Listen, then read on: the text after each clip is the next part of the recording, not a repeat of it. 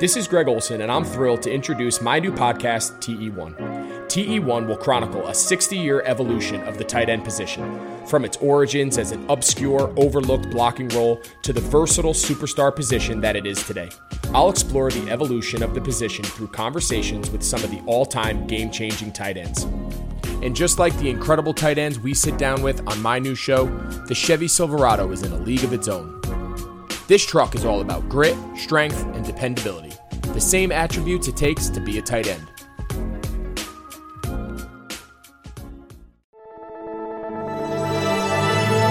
Blue Wire. With the first pick in the 2009 NFL Draft, the Detroit Lions select Matthew Stafford, quarterback. Stafford, step it up, throwing left side, one Calvin, end zone, got him! Oh, baby, that was a rocket! And it's picked off, intercepted by Darius Slay.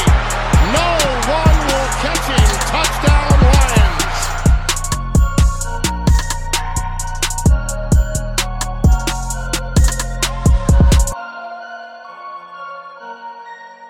Hello and welcome to another episode of the Michael Rothstein Show. I'm your host, Michael Rothstein. This episode brought to you by Bet Online, DoorDash, NFL Sunday Ticket.tv, and Regents Field. Go check all of them out on their various websites and listen to their ads as well if you'd be so kind.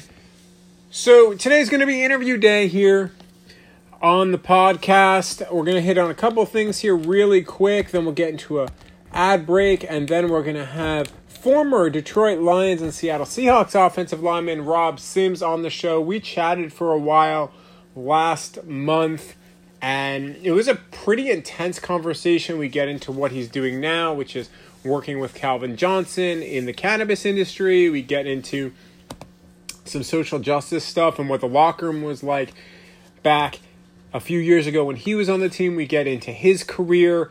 It was a really fun and insightful conversation that I hope you get some things from. Before we get into that, just really quick, obviously a couple of things of note within the world of the Lions today. Darrell Bevell, Corey Undlin, and Braden Coombs all spoke to the media today. Here's a couple of quick takeaways from that. We've talked a lot about Adrian Peterson over the last few days, and really how he might be used. After listening to Darrell Bevell speak on Tuesday, I'm more than ever convinced that Adrian Peterson should have a role in this offense immediately, and don't be surprised if it's actually a bigger one than you think. Bevell seemed, based off of the way he was talking, saying that, yeah, they have enough carries for him and for Kerryon Johnson. If they're saying that right now, then they clearly have a plan for Peterson, and I think you're going to see Adrian Peterson get a good amount of work as they try to probably limit Kerryon Johnson to keep him from getting injured. Again, that's just how I'm reading tea leaves at this point. We won't really know anything until Sunday afternoon, probably around 4 o'clock, when this game is between the Lions and the Bears has concluded. And that will give us some real keys and real clues, especially with the run game, since so much of what we have seen during training camp was difficult to read because of injuries to Swift and injuries to Johnson and injuries to Scarborough, and then they didn't even have Adrian Peterson on the team. So you look at all those things and you say, okay, well, what's this running back rotation going to potentially look like? And I don't really know, but again, after listening to Darrell Bevell, I have to believe that at the very least, Adrian Peterson will get a good amount of work here. I don't think he'll be the feature back, quote unquote. I don't believe they're going to have one of those, but I expect Adrian Peterson to get at least a decent amount of work here Sunday against the Bears. A couple of other things that I thought were fairly interesting. Corey Undlin apparently thinks my name is Rick. He called me Rick, or it sounded like Rick, multiple times when I was asking questions. I've gotten a lot of names in the past. I've never gotten Rick, so I laughed at that. So I did ask Undlin about Trubisky and why he feels like he's had success against the Lions in the past, and that he basically said, listen, that could be a 2-hour conversation, but, quote, the guy had 2 really good days against the Lions. What I'm concerned about right now is tomorrow morning's meetings and putting a solid game plan together, whatever that may be. End quote. There was more to that. It's been 3 good days for Trubisky against Matt Patricia and the Lions, but his point is, listen, this is a new defense, this is a new year, and Undlin for the first time is calling plays. He said that, emotionally it won't be any different for him. Mentally, he knows it's going to be a little bit different, and he's had to control the whole defensive room instead of just the defensive backs. That's been a little bit different. So it's going to be interesting to see how he handles this. That's going to be one of the things I'm going to be watching for on Sunday. We'll talk about that more a little bit later in the week. And other than that, I don't think Undlin really gave away a whole lot. Don't think there's a great grasp on what they're going to do with Okudah yet, although based off of the way he talked about Okudah, he said that Okudah is, quote, farther into the process than he was the last time I talked to you. We've got 4 more days left, and we'll see where it goes. Jeff's going to have a role on this football team. I can tell you that. End quote. I don't think that's a surprise. The question is whether or not he ends up starting week 1. At this point, I would lean toward Amani Oruwariye, but we'll see what things look like in very small windows of practice this week. And leading into Sunday, I imagine Okudah will get some time at corner, but I don't expect him to play every snap. Special teams coordinator Braden Combs also talked. I asked him about walking me through the team's decisions at punter and at long snapper, where they kept Dom Muhlbach and they kept Jack Fox over Stephen Wordle and Aaron Sipos. I thought his answer was interesting when it came to Muhlbach, which is they're going to have a new punter, new punt protector, new coordinator. He wanted some familiarity in there for Matt Prater and for everybody else. And Dom Muhlbach offers that where Stephen Wordle does not. Wordle, of course, is on the practice squad. So I think that's going to be something to watch if Muhlbach doesn't look great or if the operation on special teams just isn't going well. Here's part of that quote. Quote, it wasn't anything that Steve did wrong. Like I said, he had a great camp, and I think we're excited to have him here and continue to develop him as a player. End quote. To me, I think that this says they view Wordle potentially as their long-term answer at the position, and it's going to be on Muhlbach to make sure he keeps his job throughout the year. That's how I'm reading that. As far as punter goes, he didn't really give away a lot other than saying that Jack Fox really handled himself well in every situation.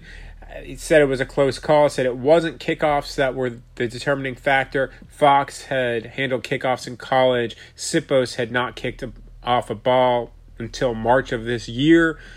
That, they said, wasn't something they were concerned about based off of what they saw from Sipos by the end. Sipos obviously also on the practice squad, but yeah, it seems like Fox might have a lot more leeway than even Muhlbach does when it comes to his job.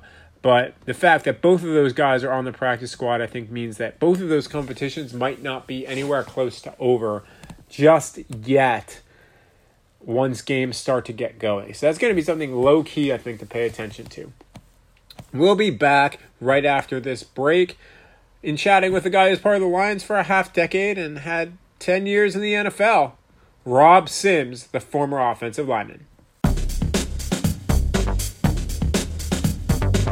You've counted on restaurants, now they're counting on you. And while their dining rooms may be closed, they're still open for delivery with DoorDash. DoorDash is the app that brings you the food you're craving right to your door. Ordering is easy. Open the DoorDash app, choose what you want to eat, and your food will be left safely outside your door with the new contactless delivery drop-off setting. Choose your favorite national restaurants like Chipotle, Wendy's, and the Cheesecake Factory. I'm hungry just thinking about that. Many of your favorite local restaurants are still open for delivery too. Just open the DoorDash app, select your favorite local spot, and your food is on its way. Right now, our listeners can get $5 off and 0 delivery fees on their first order of $15 or more when you download the DoorDash app and enter the code BlueWire. Don't forget, that's code BlueWire for $5 off your first order with DoorDash. And Sundays, they're coming back to the NFL. That's right, it's happening this Sunday, even Thursday, just a couple days away now. But with NFLSundayTicket.tv, you can stream every live, out-of-market NFL game every Sunday afternoon on your favorite devices, plus Red Zone and DirecTV Fantasy Zone channels. Never miss your favorite teams and your favorite players. So if you're not in Detroit's market, for instance, and you are a Lions fan, check them out there, because guess what? They've got Adrian Peterson now. So no matter where you live, NFLSundayTicket.tv is your key to the most glorious Sundays ever. Use the promo code BlueWire at checkout to get 15% off your subscription. Visit NFLSundayTicket.tv and use promo code BlueWire.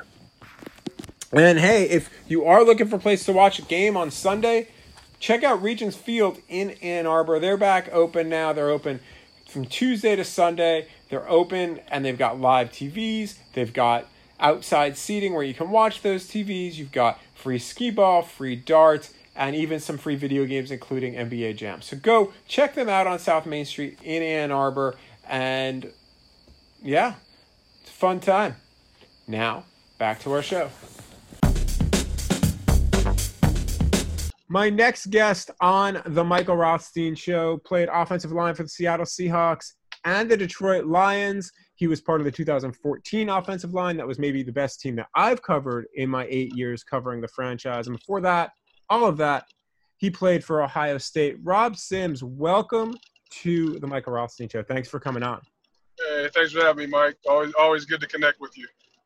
So, but I've started a lot of interviews lately with kind of like, what has the pandemic been like for you? And there's been so much going on in the world in the last week that we're going to get to that too. But I want to kind of stick uniform. What has pandemic life been like for Rob Sims?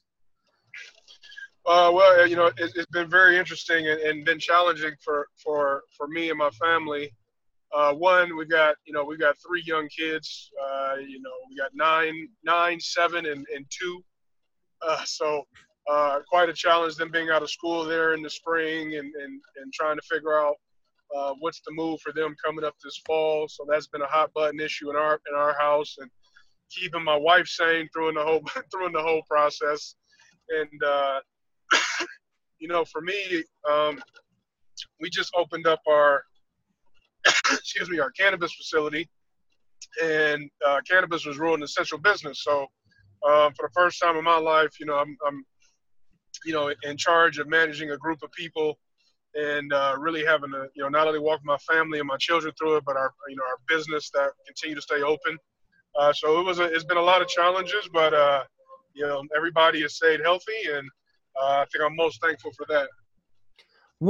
Just to hit a little bit on the business, why don't we just do that right now? Walk people through what the business is. You're partnered with Calvin Johnson, for those who don't know, and maybe I haven't read about it. Walk me through what the business is and what your goals and plans are for working in marijuana and cannabis. I think the story kind of starts out back when I first retired. A lot of people don't know, but I started investing in real estate and real estate companies when I was still playing for the Lions, and actually had, people like Darius Slay that were rookies that were renting I was their landlord, and they had no idea I was even their landlord back. That had been 6-7 years ago. And after I got out, I was part of Remax. I owned a title company. I owned a mortgage company that I have since sold. And I really had focused my efforts into investing in Detroit residential real estate. You can run out of money real quick when you find some of those good deals down there. So I tied up a lot of capital and needed to find some investors. So went back to some of my teammates, about a handful of guys that did some early deals with me, and we were successful. One of those people was Calvin, and obviously Calvin. He has the capacity to go much more than just a small residential house in Detroit. So we kind of built an idea and a business about how we would kind of attack real estate. Also try to help some players transition out of the league like we have. So we kind of form Locker Room Consulting, which ultimately is going to be a company that just helps guys transition, helps guys invest in deals, as me and Calvin have. And one of our early deals was an opportunity in cannabis real estate. As we just kept going, we realized that, hey man, we can get more involved in the licensing part of this business, and we ended up deciding to run the business for ourselves, and we're the majority, and we have an operating facility now, and we have 2 more retail opportunities that will come online. here shortly. And, just been really fortunate to kind of move the ball forward. And, then we had some opportunities with some brain optimization company called Nestry that we found some hopefully some treatments or some opportunities for guys that are experiencing some things in CTE to kind of go and train their brain to kind of be stronger. And then that kind of led us to Harvard, which we wanted to do some scientific research in cannabis. And we've had a lot of fortunate things come our way, and we're just continuing to move the ball forward on our end. You mentioned cannabis real estate. What are you talking cannabis and real estate, or is there something actually that is cannabis real estate that I just don't know what that is? Well, you can't just put a dispensary or a grow anywhere. These are in designated places that a municipality may deem, the green zone or whatever. So, we really focused on those green zones and buying up property in those green zones that we would then either sell or lease to other people that wanted to be in the industry. And so we found a couple of early deals that we took advantage of, and then we saw there was a much bigger opportunity that we could, that we had in front of us. And, we just, one good thing about me and Calvin, we kind of just dove right into it. And, not that we didn't make mistakes along the way, but have been able to persevere and have a up and coming business. So so really it wasn't the two of you weren't necessarily looking into maybe going into the cannabis industry at first. It was more, you saw it as a real estate proposition, and then it turned into that after. Would that be accurate? Yeah, absolutely. That's accurate. We didn't have cannabis as being our focal point. Everything was based around real estate and my experience in real estate. And when I really realized what the plant could do for myself, my wife medicates with cannabis. Some other family members medicate with cannabis for some of the other health issues that they deal with. I realized that this was something I really was more of something that we could bring that was something that could actually help people. So, that's always been our focus. Me and Calvin are very community driven. And we just found that being in this space and being on the forefront of the research, it kind of just evolved into that, man. And at first it was just all about the real estate, and it just evolved. It's pretty crazy. When, going back to the real estate piece for a second, like you said, you were Darius Slay's landlord. You were landlord for other players. When did they figure out that you were their landlord? Probably after they moved out, and I said if the place was messed up, they wouldn't get their security deposit back. So, I had some people managing the property for me. So some of my properties I still have people manage it for me. So, it was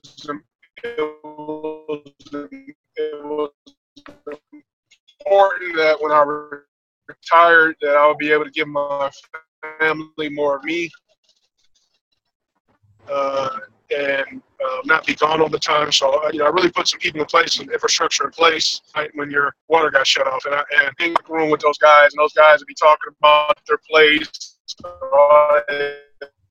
liked it or didn't like it or whatever. And, I was a couple of knockers over. So it was always pretty interesting for me.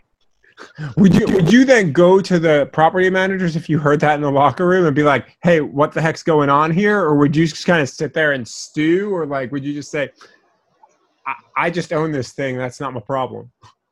Well, that's the thing with it, man. I loved all the guys I played with. I never took it personal. I just always thought it was funny. I had this unbelievable insight to, my tenants, and they, the relationship, I could keep my relationship as a teammate and not as the bad guy. So, there were times where I would have to tell the people managing the property for me, like, hey, cut this guy a break, or hey, I heard this, we may want to check into this. there were times where I would hear things and I would just go check with my property manager to make sure everything was okay. But it was really fortunate to just kind of be the fly on the wall. And I said, when you got these 20-year-old millionaires that are, got the world in their hand and they're having a great time, you hear some pretty interesting stories. So it was funny, but all in all, it was a great experience, and we, made it through. What was Slay's reaction when he found out? I think, I was always like the older statesman with those guys, especially Slay. Yeah. And I remember him being like, "Oh man, that's how you do it, huh, big dog?" And I said, "Yeah, man, that's how you do it." He was like, "You got to buy a property. Property is huge, man. You need to get into it." So he was more in awe that, he had been renting for me for 3 or 4 years. His first contract was all under one of my properties, and he had no idea that whole time. So it's pretty interesting, but it was good because it kind of got my name out in the locker room as like, hey, Rob is the guy to kind of go see about properties and investing in real estate and that kind of thing, and like things just evolved from there. So I'm grateful. So once it kind of gets out after Darius moves out, at that point, can you not really hide it anymore, or because it's property managers that are running it, guys still didn't know or don't still know to this day? Well, in the NFL, there was so much turnover. This was part of my later part of my career. So I held those properties well after I was out of the league, and was still renting to the players. So there was a lot of guys that I didn't know personally while I was in there. But the word was out that I was in real estate, but it was still guys that may have known me that didn't know I was the landlord. Now, obviously this all started through locker room consulting in many ways, and just what was the goal? Because, like you said, it's trying to transition players from the NFL to post NFL, and I think both of us know and have seen stories of players who have really struggled in those areas and in that area. Yep. What is the goal of the consulting company in that, and how do you go about doing that? Well, I think the story starts for me is like, my father played in the NFL for 3 years for the Browns, and my father-in-law played in the NFL for 9 years for the Dolphins. And just really, really interesting that I had this unique upbringing and also adulthood of what it looks like after football is done. I think that's pretty unique. There's probably a couple current guys that play now, that grew up with their father being in the NFL and a father-in-law or spouse's father being in the NFL that, I just felt that I had the experience and I knew the good, the bad, and the ugly. And I just wanted to provide a place where, guys could invest in real estate because really, for me, it was just really easy to pick up. There's not a lot of moving parts. You can kind of be your own person and your own boss there. So I kind of wanted guys to understand that and understand properties and investing. And, didn't realize just that is not enough. I've got to continue to, teach myself how to, be better with my finances. I need to learn how to take care of my body. I got to learn how to do things like that after I'm done playing. So we kind of start to navigate what that is. So really from a holistic approach, I want players to come into our system and really learn how to be their own CEO.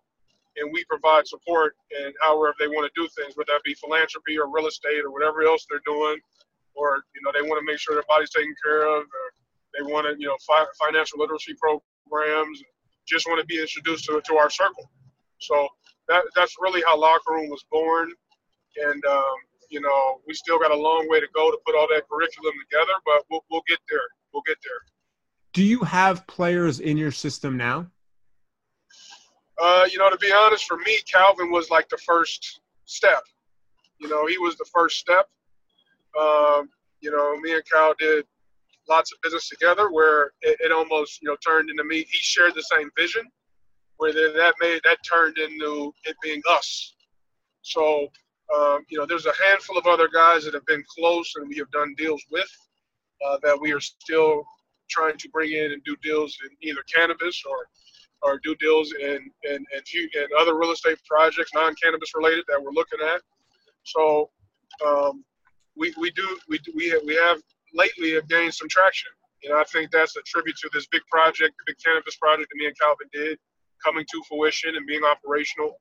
We're now having guys out to kind of look through that, and they can see, like, oh no, we haven't thrown this together. This is very detailed. We spared no expense on how things would look and feel, and you come and meet our team, and you come meet the way we're trying to run our team and our culture and everything that goes into being a good business owner. We actually have that built now. We expect things to continue to flourish. Switching over to kind of the second part of what I said hopefully we talk about at the top, which is what's been going on in sports in the past week, which in a lot of ways started with the Lions on Tuesday when they protested the shooting of Jacob Blake by not practicing. What was your reaction? Because you've been in that building for you were in that building for a half decade. You're still around a good amount. Yep. What was your reaction when you saw what the Lions did Tuesday? I think more or less I was just proud. I was proud of the players for using that platform. I mean, look, I built my business and the way I want to move forward off the platform of playing in the NFL and being attached to the people in the NFL. And I thought it was, so I understand what that's worth, what that social capital means. And to see those guys do that, be one of the first groups to do that, just speaks volumes to, one, we got a good group of players in there. And I think, two, is that you can see that the management and the new things that have gone on there, you can start to see that they are trying to change the culture, which ultimately is the real answer to Detroit having a winner, is the culture has to continue to grow. And you're starting to see that, and I'm just so glad we're seeing more of it. And I would just say pride that I was once a part of it, and still a part of it and associated with it, with being a former player of theirs. Do you think that when you were playing, the locker rooms you were in would have done something similar potentially, or was it not at that point yet in the NFL? I think, and I think if you went back and polled a lot of players back then, what is going on in the country and the progress that we're seeing, no matter how small or big or whatever it is, when we were playing, you didn't have this group saying, it'd be hard to get a group to go do something like that. And for non-black players to do that, and for the coaches to support that, and the management to support that. If we did it back when I was there, absolutely not. And I think people like Kaepernick, who were the pioneers of that, and they got a raw deal because of that. But things like that have paved the way for things that happened the other day and happened this week in sports, not just in our city, but around sports. I mean, this thing goes around the world. So you've got how many players from across the world that play in the NBA now that are wearing Black Lives Matter shirts and that kind of thing. Like, this thing has taken a whole new set of legs. It's a shame that it gets sparked by these killings, but it is our opportunity to make change. We just really need to execute. We need to get a plan, and we need to execute that. And I asked that because I remember back, I had to look whether it was 13 or 14, but it was 14 after Eric Gardner was killed, that Reggie Bush wore an "I Can't Breathe" shirt in a pregame. And I remember how big of a deal that was that he did that then. Do you remember what that was like then? Was there talk among whether it was just black players or the team in general that about maybe doing something more then? Because Reggie was one of the few players in the NFL that had done anything to speak out at that time. Yeah, that's interesting, and just full transparency. Back then, I'm not even sure if I was ready to do that. I was very concerned about making the team next year and being a part of this, and to be honest, may have been not as cognizant about what was going on as Reggie was. Reggie's still a great friend today. I'm proud of that.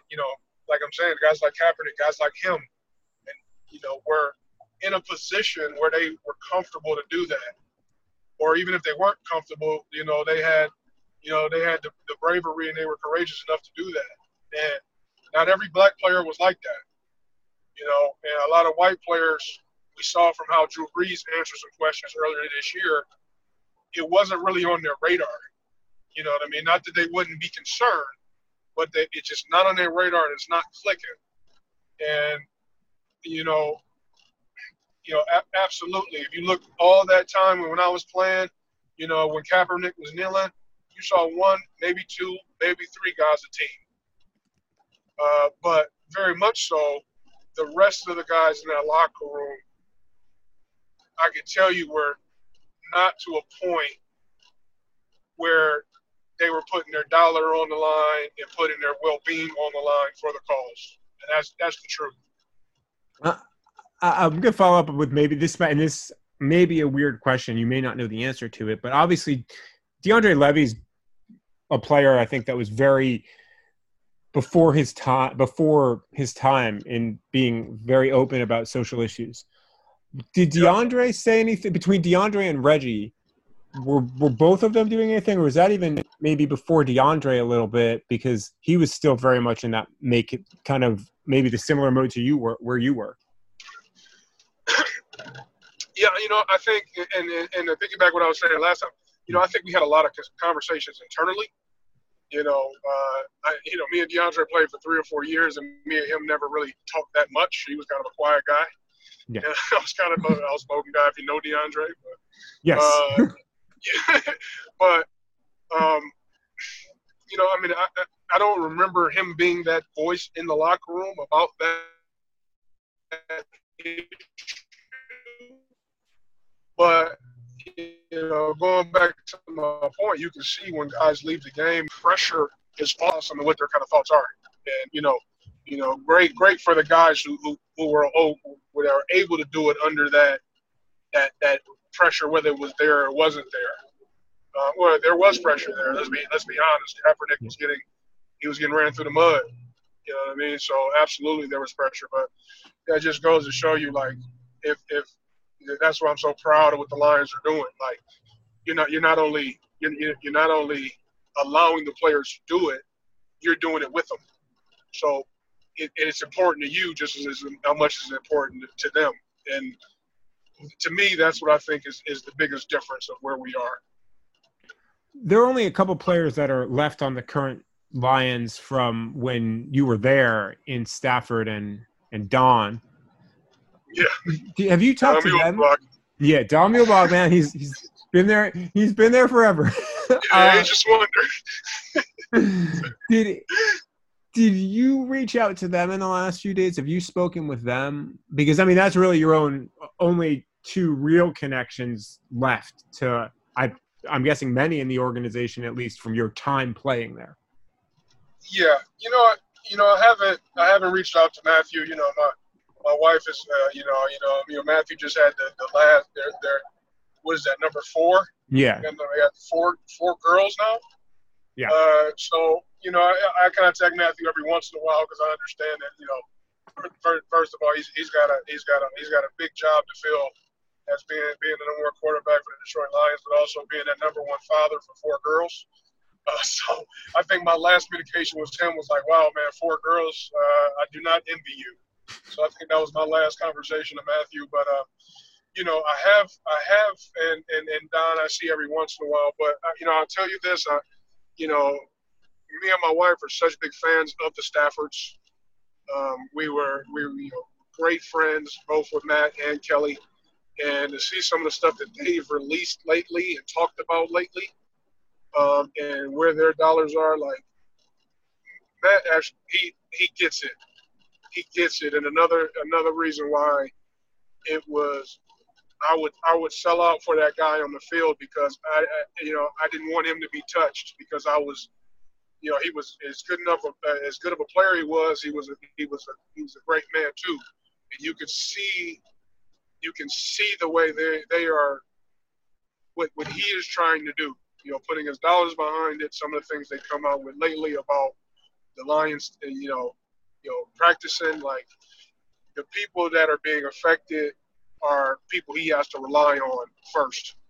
And then second of all, he can recognize that, folks and people of color need his help.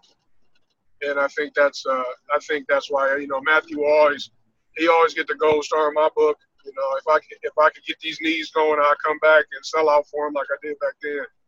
And that's the thing, I think the world of them. Was this because for a lot of people, myself included in a lot of ways, this is a different Matthew Stafford, I think, that we've seen in the last 6 months as far as being vocal. Was this the Matthew Stafford that you saw in the locker room back then, or was he, like you were talking about, some people not being comfortable enough yet, or was he still in that mode?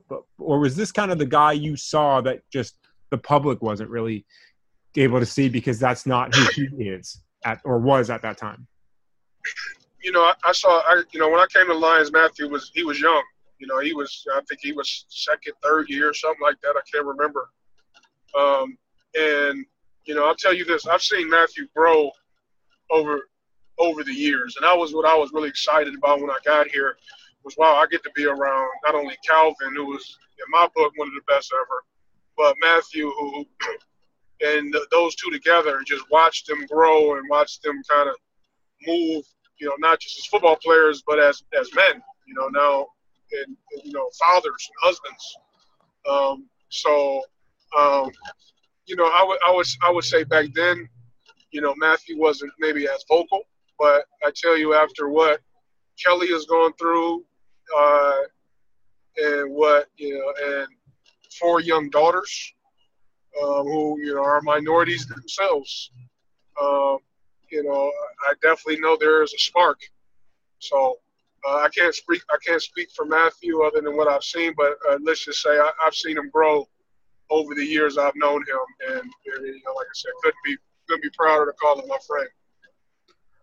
One more question I have on kind of this topic is: are there stories that you think about in your past that have maybe come back to the forefront for you in the last 6 months?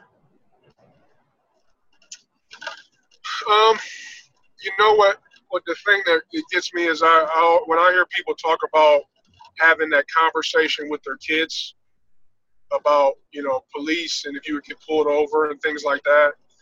My dad was in law enforcement growing up, and, he had that conversation with me very early about what to do and how to do it, and, be respectful and, all that kind of stuff. And I think it's so interesting to me to kind of like hear people talk about that and the pressure that must be. And now that I'm a father and I got a son 7 years old, a daughter 9, and, in a few years, they'll be driving and on their own and released from our grasp. And, the pressure I feel to have that conversation, and just realizing how much pressure that was for my dad to have that conversation, and how much pressure it is for the people of color to have that conversation. Like, our house has been thrown upside down at times just because the emotion of what's been going on these last couple months, and having to console my wife, and she realizing that we have a young black son. So the things that hit home to me are really those, not stories. There are stories in my past of my dad having to be on me about this, even back when I was, how many years that was ago, 20 years ago or whatever that is. And it's my turn to have those conversations. And it does not feel good. It is the people that are there to protect and serve you. And like I said, my dad was in law enforcement, so I say this, I say this, with respect to the officers that don't carry on like this. Like, it's hard. It's hard for the people that protect and serve you to be labeled the enemy, or the ones that are supposed to be the ones to help you through life. And, the people that are the ones you're supposed to depend on in your time of need, are in some regards the ones that you have to fear as well. Like, to me, that is something that I'm not looking forward to having that conversation with my kid, and any of the conversations that I have had with them have been very uncomfortable. How did you deal? I don't want to say deal if that's not the right word. Like, how did you mentally approach that? Because, like you said, your dad was in law enforcement, and that how did you deal with that? I think, like in all things in life, you've got to find the balance. What's the compromise?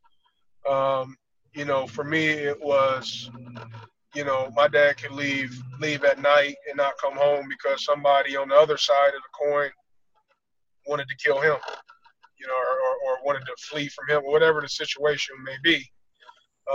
And then at the same time, having that same concern on my end. So it was very confusing for me, right? Because I grew up around cops, around people in law enforcement. And, these people were my uncles and my family and everything like that. But, still, and that speaks volumes for what I'm saying, still having a conversation with them about how I need to fear people like them, but aren't them, so there's a very fine line and a balance that we can all find. But it is definitely going to take a plan, and it's going to take execution. Is that, it sounds, based off of what you just said, it sounds like you've already tried to start to figure out a plan of how to talk with your son about it. Yeah. I think for me, it's just really we are past the point in this world, where I can let him be innocent, but for so long, if you go back in history, you'll see, people used to get married earlier. People would be working earlier, things like that. And I think that would just talk to the toughness of the time and what people had to go through. And I think right now we are going through not only a pandemic, but with all the racism we're suffering, and we get hit by hurricanes and we got fires. Like, we got a lot going on, and I think like I said, my son's 7. I want him to keep his innocence as long as possible. But at some point, very soon, we're gonna have to have a big boy conversation, about how things are as he starts to leave, his mom in my grasp, as he becomes a young man. So I think just being open and honest about how things are is all we can do. Daddy, why are they stopping playing basketball? Why can't we watch the game today? Well, this is why, son. Did that conversation happen this week? It did. He knows I'm a basketball fanatic, and if I come home and it's a basketball game, maybe he's on his iPad or his Nintendo Switch, but he's right there with me. He's listening. He's leaning in, trying to understand what's going on with the game, and trying to work on his dribbling and all that outside, and the fun stuff about being a parent. But like I said, when you start seeing things like there being delays and things like that, obviously that's going to bring conversation in our home. He's listening to that too. There's conversations about that too. And this, Eric, I remember when all the protesting was going on, we were actually in Miami visiting my in-laws, and we having to sit the kids down because people were very emotional, including my wife, my mother-in-law, my father-in-law. These are people that grew up in Alabama that understand racism and are looking at their city protesting. On top of that, you got people that are not even protesting, that are just looting. And it was a very scary time being stuck in Miami, really dealing with that, and really having to sit my kids down and just kind of explain that. Man, it's not an easy thing to do. I couldn't even imagine. Yeah. I just, for many reasons, I couldn't even imagine. Right. Thanks for sharing that, Rob. I appreciate that. Yeah, no problem. I know I went off on a little tangent there, but man, No, not at all. how I I think feel. it's something. I hope it's something that listeners of this podcast will really, Matt Patricia was saying that Trey Flowers, and it's been kind of their theme of the spring is to listen, right? And I hope people really do listen to what we were just talking about over the last few minutes on the show. Yeah, 100%. This is just an awkward transition, but football, you talked about your dad and obviously played in the league. Is that when you first found the game and found your love for it? Not to, completely awkwardly transition, but not the best I could do. I think it's probably like this for my son, right? Like, you always knew that dad was this person. He was a little bit more pop on his name, and when you realized you were his son, it was a little bit different. Not saying you got everything you wanted, not saying he was a great player, but when you brought up Mickey Sims back in Cleveland, people, I remember him, and you were always like the next in line for that. But my dad did a great job with me, is he didn't push it on me at all. It was not about like you got to play football. He was not about that. It was about being a kid.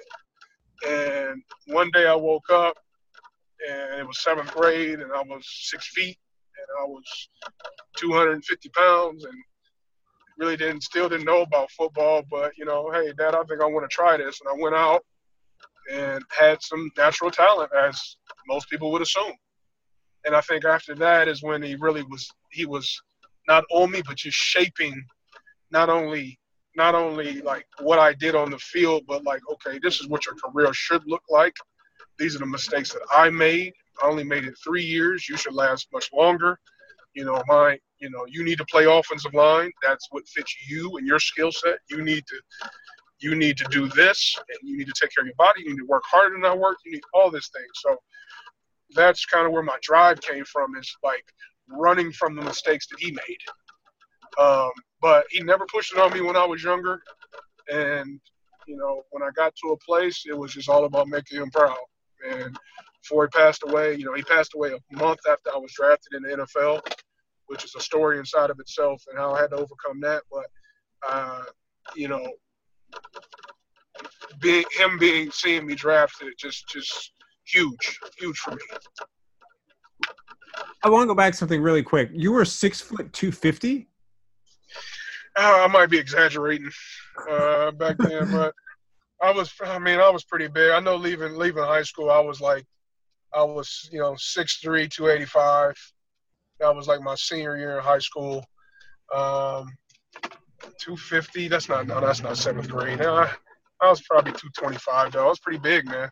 Yeah, I had like a lot of weight on me.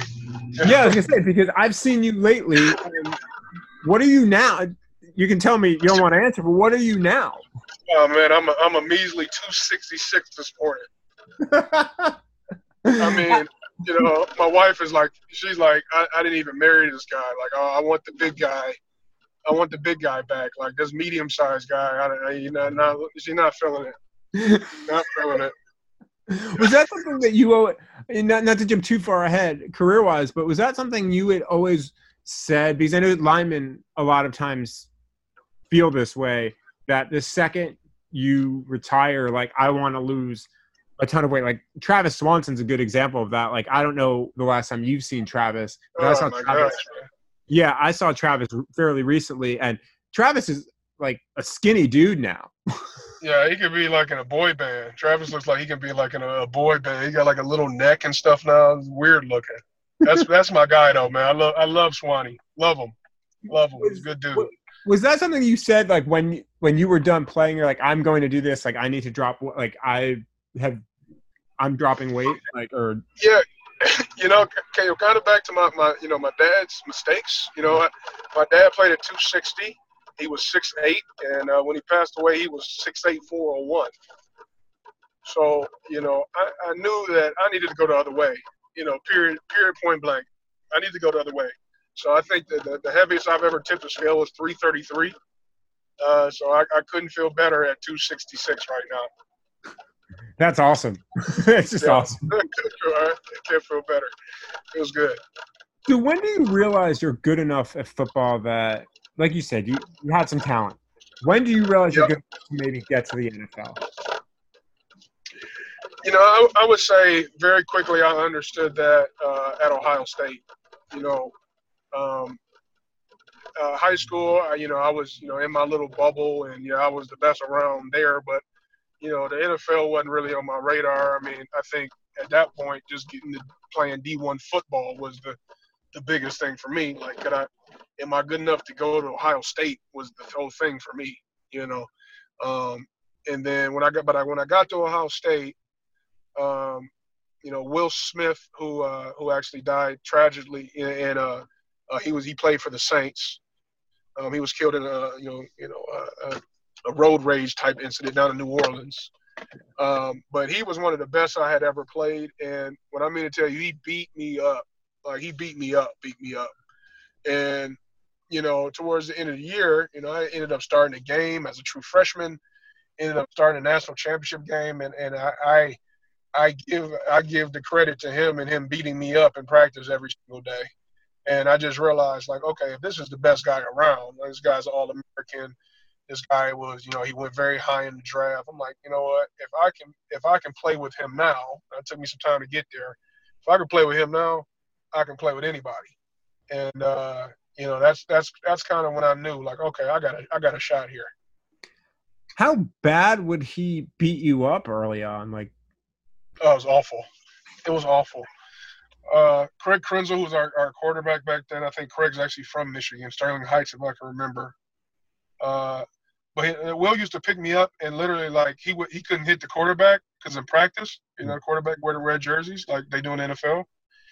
So he literally used to just pick me up and throw me into Craig, and he would get in trouble about it, and then I would, of course, get in trouble about it. So that's kind of how it went for the good part of the camp freshman year, and I eventually just kind of figured it out. They threw me to the wolves in a couple games, and I figured it out. And by the end of the year, I started in the national championship game at left tackle as a true freshman, and we won.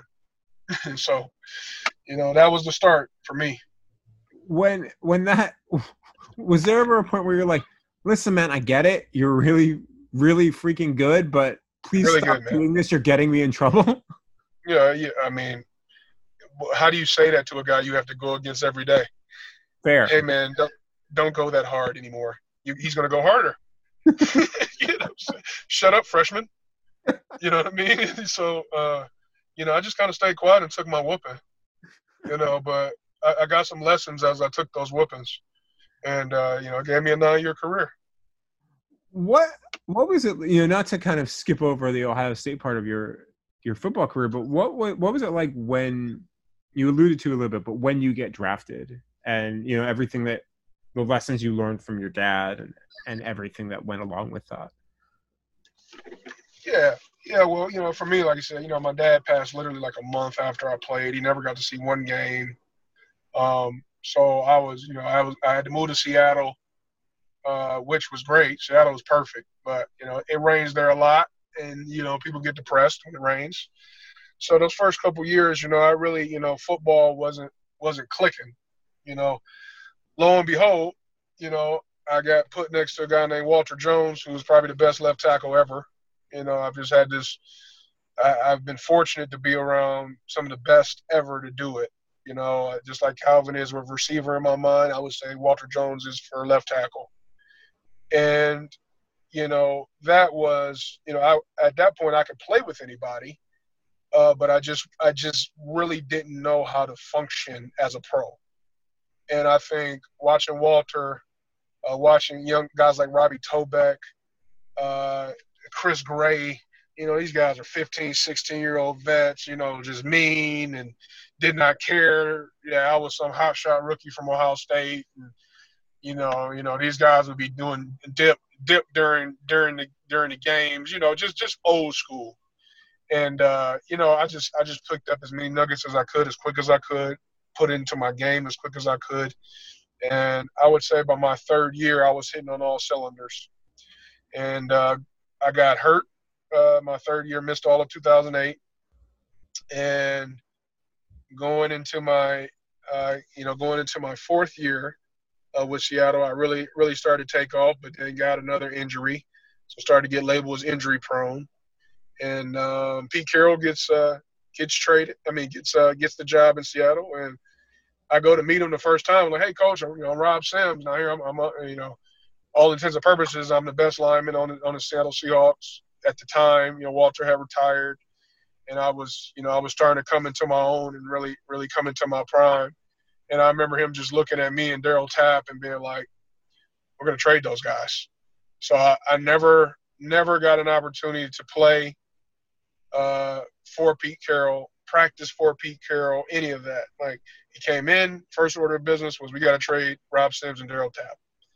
And I got traded to Detroit, where fortunately for me, I've been able to build my career, and I've been able to more or less build a life here in Detroit. I started 80 straight games for the Lions, didn't miss one, and something I'm super proud of. And everybody doesn't get to have the stats like Calvin, so I'll take my Cal Ripken Iron Man stat and be good with that. I want to go back to what you were saying, like the first couple of years. Was that just you adjusting to the league, or was that partially grieving your dad as well, and maybe not being fully there because you had this massive loss in your life that takes a long time to get over, if you ever get over? Yeah, I think on the field, I've always been good at being able to focus on the field. So I think on the football field, it was really just me just getting adjusted. I think what a lot of people don't understand about this is the Ndamukong Suh that we saw 3 years in was not the Ndamukong Suh that I saw when he first came in as a rookie. It was a totally different guy. And I think, yeah, you can see talent, evaluate talent from a collegiate level, but it's something different. It has to translate into becoming a pro. A lot of guys cannot become pros. It's not about their ability, but actually becoming a pro is different. So I think learning how to become a pro was on the field for me, and I learned that from those guys I mentioned earlier. And but when the lights turned off and I left the locker room, I had a huge hole that I was trying to fill with all whatever, alcohol and partying and getting to know Seattle and all that good stuff. So I don't think they didn't do well. Both sides were really a struggle. But hey, through the grace of God, I made it. And like I said, I didn't have that Hall of Fame career that everybody wants. Never made a Pro Bowl. Although in 2012, I think you would agree, Mike, I deserved it. Yeah. But no, man, I enjoyed playing the game. I enjoyed it. So was it in that third year where maybe you came out of it off the field as well, and you kind of started learning? I call it when my mom died, the best piece of advice I got was it takes about 6 months to a year, and then all of a sudden one day you kind of wake up and it's not normal, but it's kind of the new normal, and that's just what it's going to always be. Yeah. I would agree with that. I think, I think for me, I had a little added stuff with my mom and sister being back home. My sister being really young, and my sister actually works for me in Calvin now, which is unbelievable. But she her being 16 and being in that fragile state, my mom trying to figure out how to pick up the pieces, and me not physically being there, being really across the country. So we dealt with we dealt with so much. I would say that was fair. I think it kind of all snapped back together for me at the same time. My off the field stuff began to slow down, or at least get under control, and then me as a player, the game really slowed down for me, and I was ready to kind of walk on my own too. when you get to Detroit, do you look at that? Were you mad when you got traded, or were you like, you know what, maybe this is a good start for me? I was furious. I thought, to be honest, I thought like, oh man, mind you, we were just coming off 0-16 and 2-14. Yeah. And I thought, man, this is where players come to die. Like, what just happened in my career? Like, I was sitting in a place, Seattle. We had just got a new facility. It was on the water. Everything is beautiful. Everything's green. I'm like, oh, okay, about to buy a new house, get traded. So about to sign a big deal, get traded. So at first, my first thing with Detroit was I was not overly excited about being here. But that changed very, very quickly for me. For the best story ever, Josh Brown, who was our equipment guy back then, he's walking me through the facility the first time, and he's like, yeah, 67, right? I'm like, yeah, that's cool, man. And he was like, all right, I'm going to put your locker over here. It's next to Raiola. Good luck. And he kind of turns the corner and walks off, and I just thought in my mind, like, what is this? But if anybody knows me and Dom's relationship, man, we were, as close as brothers, and played together for those 80 straight games together, and had a good run. And me retiring, a big reason for me retiring was that he was retiring too, or he was no longer going to be with the Lions. So that was it was pretty interesting coming here. What was that first meeting with Dom like?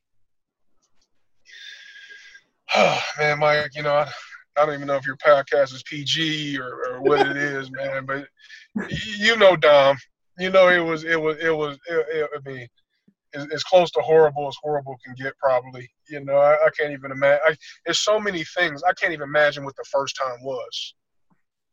I can't even imagine. His little brother played at Wisconsin when I was at Ohio State, and they beat us in the shoe. Yeah. And Dom already had – think about this, Mike. Dom already had a reputation as Dominic Raiola. That was born in Nebraska. But his brother that was at Wisconsin, I remember them beating us at the shoe, and he was mouthing off, and we had a big melee fight afterwards. And I remember being in my mind like, man, I don't like them Raiolas, man. Bad people. And, but, you can't – once you get to know somebody, man. But Dom is – Dom, man. He is one of a kind. How long did it take that relationship to get where it is now, and certainly what it was when you were playing? Like, did that happen fairly instantaneously, or did that take time because Dom is Dom?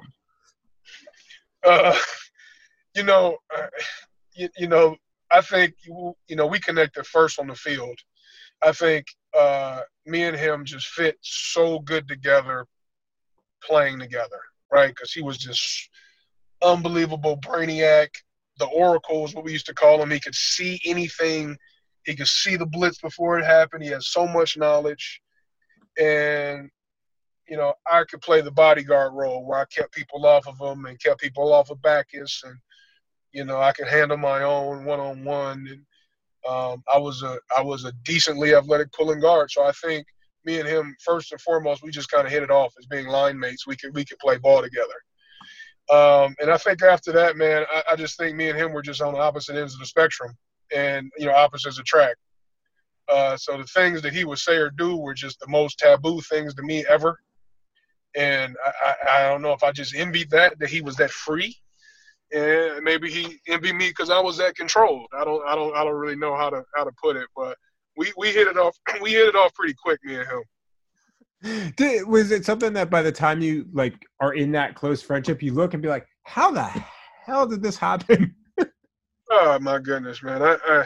I look back on them times like, Dom got me in trouble. You know what I mean? I would realize sometimes, you know what, man, I shouldn't be here with you, man. You're a nut, man. You're crazy.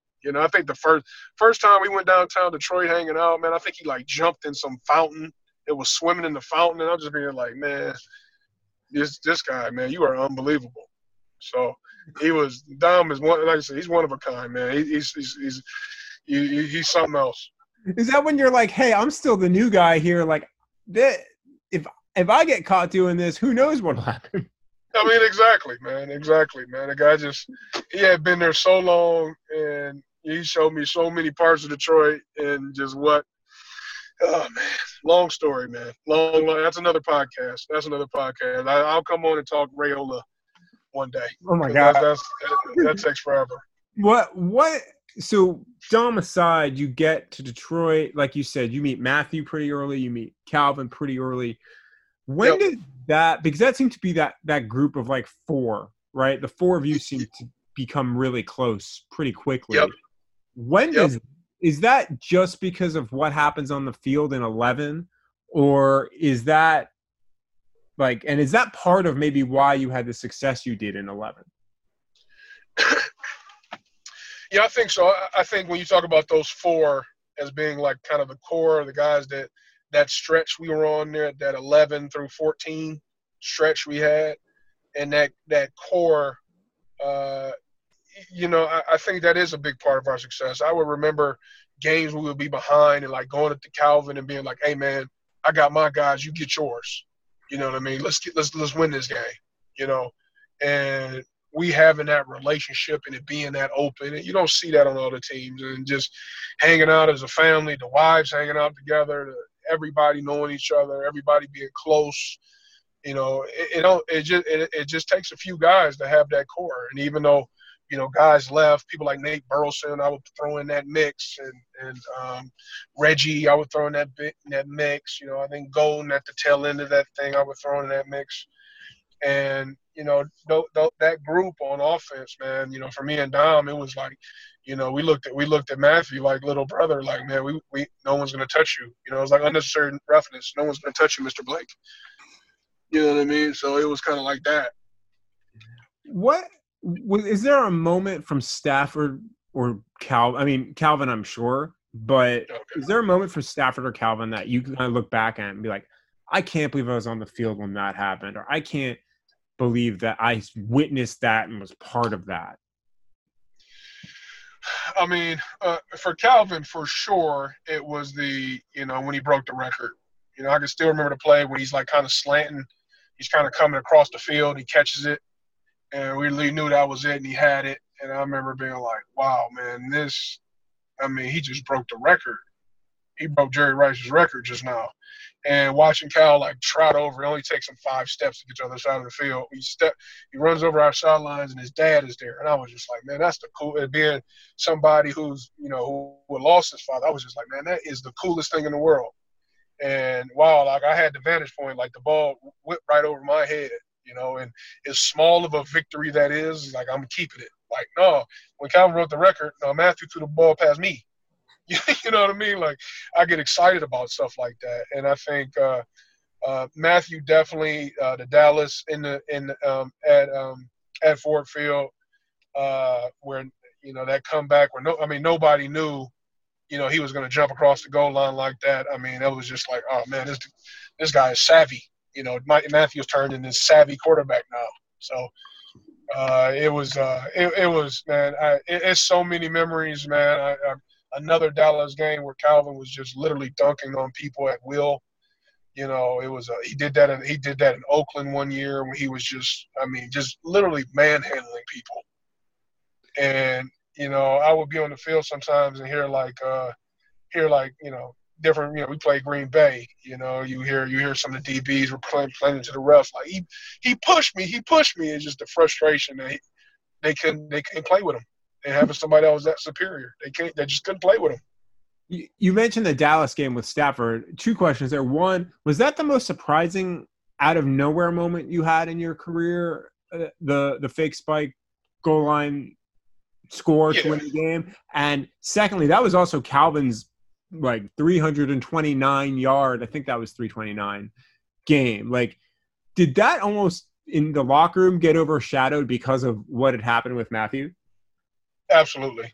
In my mind, it did. In my mind, that's ridiculous. That I don't even put those 2 and 2 together. You know what I mean? But for me, the only person in the stadium that knew what was going to happen was Matthew, and that's why that blew me away. Like, man, this guy. I mean, we have no play call for that. We don't even have that play call. like fake spike jump over. Like, no, that was Matthew. He just took a risk. I was like, man, this guy got some balls, man. This guy here is serious. And that's a shame that Calvin's 329 game got overshadowed by that. Because Calvin, they were brilliant together, man. They were brilliant. Brilliant. Was that play, right? Like, I don't remember it exactly, but did Matthew run past you or over you in that? Because he ran over a lineman, if I remember correctly. He split me and Dom. If you look at it, man, he kind of like bumps me, and I get kind of bumped forward. And he went right in between me and Dom. Were you just like, what the hell's going on? I didn't even realize. It was a touchdown, and Reggie was running over to him by the time I realized what happened. I didn't even know. He, like, jumped on my shoulder pads. I was like, what are you doing? It was a touchdown. I was like, oh, okay. That's cool. Just like, you're like, wait, was one? Like, what? What happened? What happened? It happened so quick. I remember just getting up, like, oh, we got to spike the ball. And I remember, like, running up there, like, where is Riley Reef? And then I hear Matthew, like, calling for Riley. And then I'm like, oh, okay, we're good. We're going to spike it. And, I'm an old vet now. I'm lazy. I get up to the line and just kind of, set hut, and I kind of stand up. And like you said, he jumps over me. Man, that's so cool. That's so cool. What was 14 like? Because obviously that was your last year. And also arguably the most successful year the Lions have had in the last – since 91, 93, somewhere in there. Yep. What was that season like in the locker room, on the field, like stuff that people didn't – because, I was covering y'all at that point, so I saw some of it. But what was it like for people that – like that stuff that people didn't see about that team and that season? I really would say Jim Caldwell.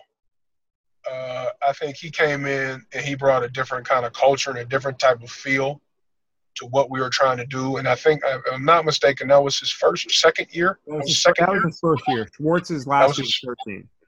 Well, that even speaks volumes because, and Coach Schwartz did a great job of building that team up. Don't get me wrong. I think we had a great team. And Coach Schwartz, he took us a long way.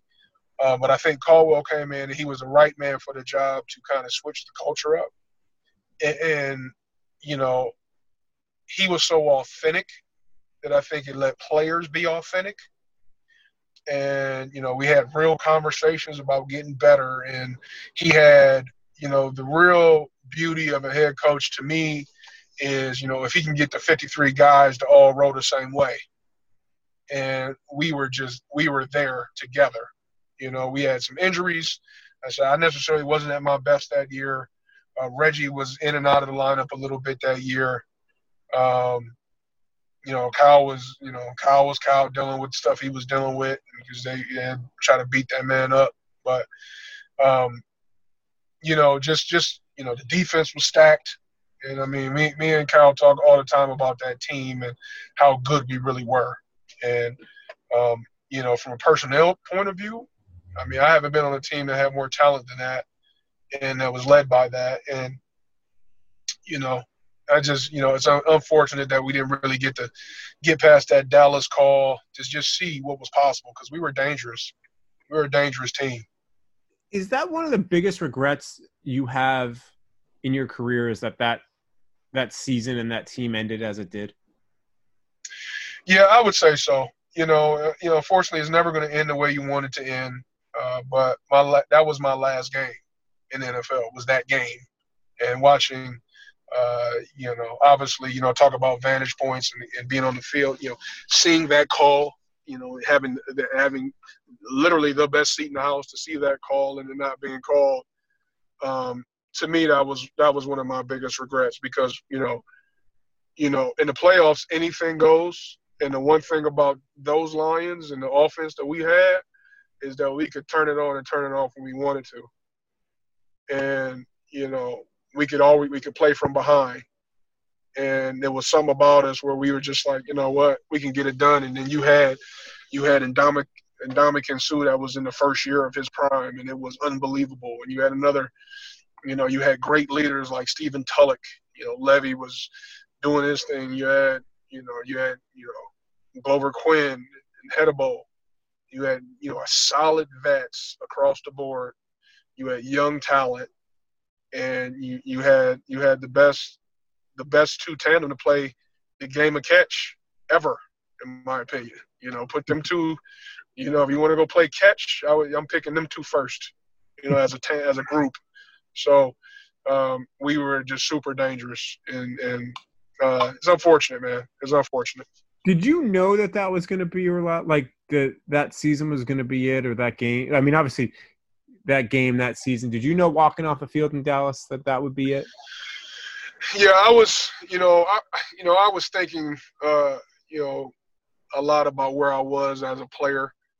I always told myself when I saw my game digress, that I was going to move on. I had all these other things in real estate I wanted to pursue and all this kind of stuff, all the stuff I was working on off the field. And I just said, you know what, I had fought for 80 games to stay on the field. It wasn't easy.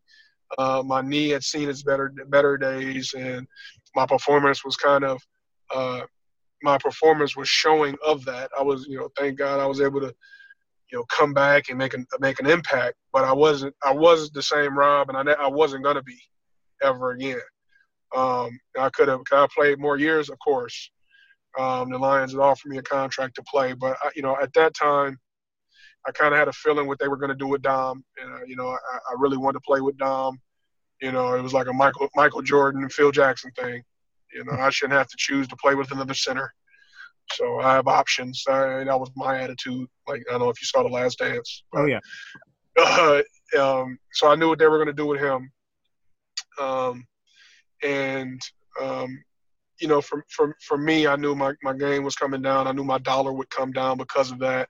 I didn't want to be put into a position where I was getting paid league minimum, but asked to do a lot more than where my body would have been at the time. It'd been different if it was, hey, you come ride the bench and help us bring these young guys along for this. If that was the conversation, I probably would have. But at the time, my craft was still at a place where anybody you would have brought in, I would have shown better than they would have. You would have been able to trust me more than they would have. And you probably would have played me as a starter. And I just didn't think it was really fair to myself or my family to keep going on. So I had a feeling and just sad it had to end like that.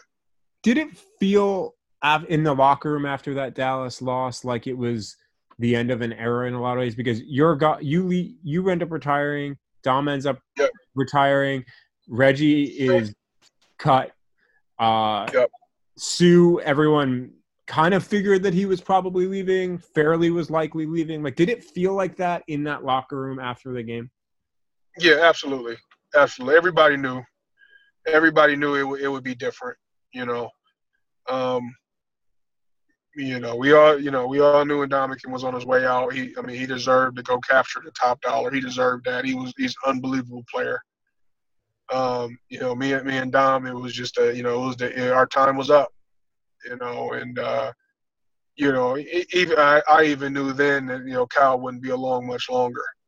I had the feeling that if we were to leave, if we didn't keep that core together, that eventually, Kyle would be there too. He really just didn't have any more to prove. So, I had that feeling that the writing was on the wall for that core group of guys. Did Calvin talk to you about that during the 15 season or even after the 14 season when he was kicking around, maybe leaving at that point when you and Dom and Reggie were all leaving? Like, what were the two of you have conversations about that? Because I know he kept it super private for so long. Yeah, me and him had some early conversations. His birthday, he had a big party over his house, he was there.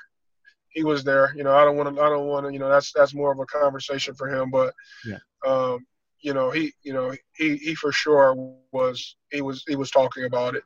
So sometimes how I was. As a player, those miles start adding up. It's not as easy. You're not that. You don't pop out of bed like you used to. You don't pop off the ground like you used to anymore. And like I said, there's more to life than just ball. So we had some conversations about it, but like I said, that's a conversation for him. Yeah, absolutely. Just a couple more questions that I typically try to end with. One is, when you look back at your career, what's that one memory or moment that sticks out for you that, like, when people say, hey, like, so what was it like for you, that you go to that's like your default? Oh man, 100%, hands down, it was that Monday Night Football game against the Bears. That was I can't think. Was that 11? Was that 11, 12, I think 13? it was 11, yeah. I think it was 11. No. It's when we played here. We were both undefeated. We were 5-0. They were 5-0. And I just remember Michael Buffer did the announcement, because it was like, on Monday Night Football, it was like, heavyweight fight, Bears versus the Lions. And I just remember I was like, wow, that's Michael Buffer. He's about to announce me. And then I remember coming through there, and then Nate Burleson comes out with the pink boxing glove for breast cancer, wearing this month. And I was like, me and Nate played together in Seattle. So, I mean, that's one of my guys too, that I came up with. And I always been a big fan of Nate's. Just like, man, that's just so cool. Like, linemen can't do cool stuff like that. Like, you just can't. You don't look right. You're heavy, and you just don't. It doesn't look right. Watching Nate do that, and then we just went out there and just put together one of the best games I've ever been a part of. So by far, playing the Bears at home, that Monday Night Football, that's my number one for sure. You mentioned, obviously, Nate, and I meant to ask you this about when you mentioned Daryl Tapp. Did that ever come up? Like, you and Nate talk about, like, hey, we were in Seattle and now we're here, and then Tapp shows up in 14, ends up being your last year. It's like, hey, we both were in that same conversation of getting traded from Seattle, and we both end up in Detroit. Like, how does that happen? I mean, I spent me and Nate spent 8 years in the same huddle on two different teams. I mean, that's crazy when you think about that. We never missed a year together in that 8-year stretch. He came to the Lions on a free agent. They traded me here. So I've been the way the huddle's set up, I've been looking at Nate and his visor, and Nate a pretty boy, so he all prettied up, stuff like that. So I've been looking at that dude for 8 years of my career. He was just very familiar, good friend. Been through a lot with him. And then Daryl Tapp, man, I mean, that's my guy, man. Me and Daryl were roommates when we were rookies for camp. We were rookies for roommates for camp for like 2 years. I was in Daryl's wedding. He was when he came, a lot of people don't know this. When he came to Detroit, he and his wife hadn't moved yet. And he lived with me the first season he came here. He lived with my family. He had like an apartment in the basement. And it was just so that me and Tapp still, we talk on Instagram every single day. We just laugh at other people and jokes. We do that every day. You know what I mean? That's my guy, man. So like I said, I came up with those guys. Tapp was drafted in the second round. I was the next pick, but in the fourth round for the first Seahawks, man. So me and him hit it off unbelievably. Used to carpool to work back in Seattle, if you can believe it, man. Two snot-nosed rookies. All right, I gotta know this because Daryl's been on the show, and I know Daryl. I know Daryl pretty well, I think. And when you lived together, like, did either one of you get a word in edgewise? Like, what was that like? Because both of you talk a lot. We gotta balance, man. We just go back and forth, but it's funny. It is just constant laughter. And Tapp, he is, his positivity is at A+++. You know what I mean? So he is just, everything is super positive.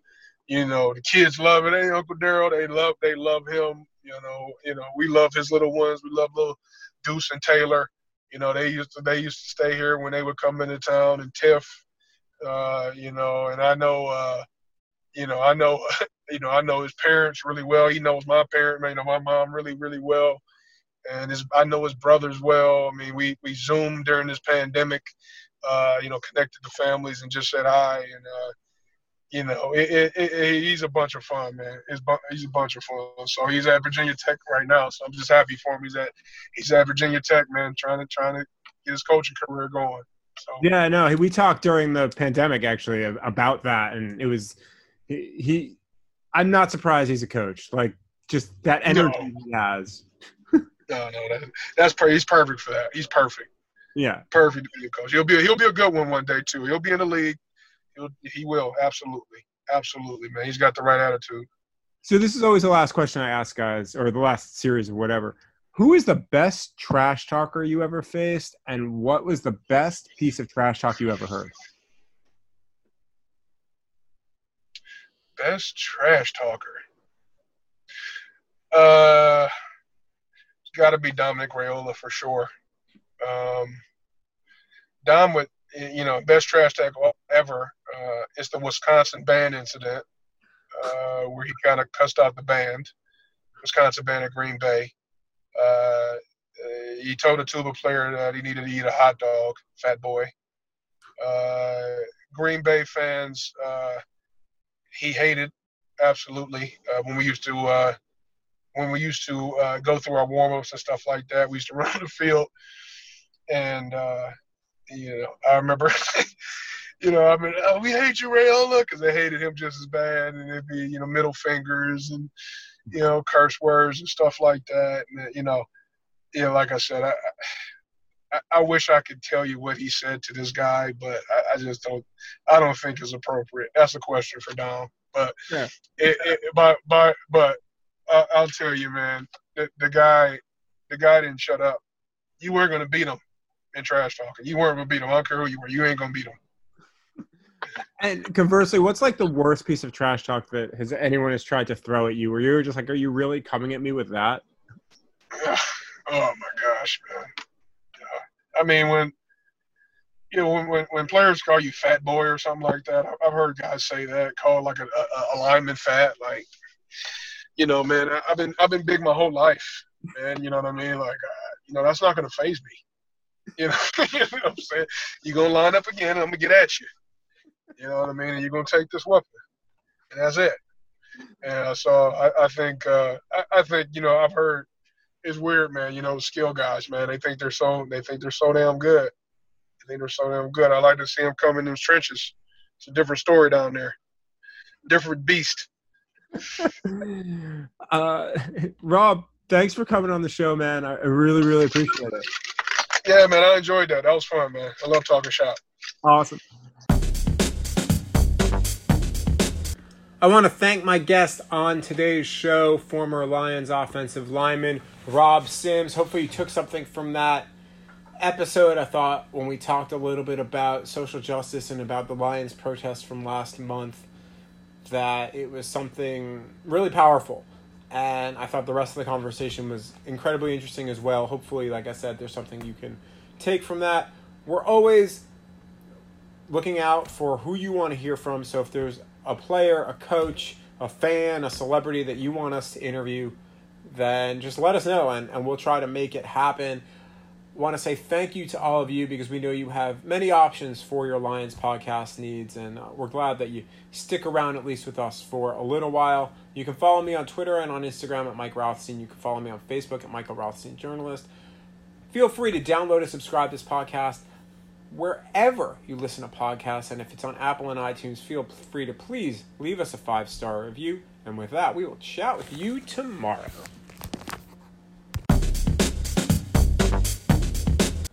The wait is over. Football is back. You might not be at a game this year, but you can still be in on the action at BetOnline. BetOnline is going the extra mile to make sure you can get in on every possible chance to win this season. From game spreads and totals to team, player, and coaching props, BetOnline gives you more options to wager than anywhere else. You can get in on their season opening bonuses today and start off wagering on wins, division, and championship futures all day, every day. Head to BetOnline today and take advantage of all of the great sign-up bonuses. Don't forget to use the promo code BlueWire at betonline.ag. That's BlueWire, all one word. Bet Online, your online sportsbook experts.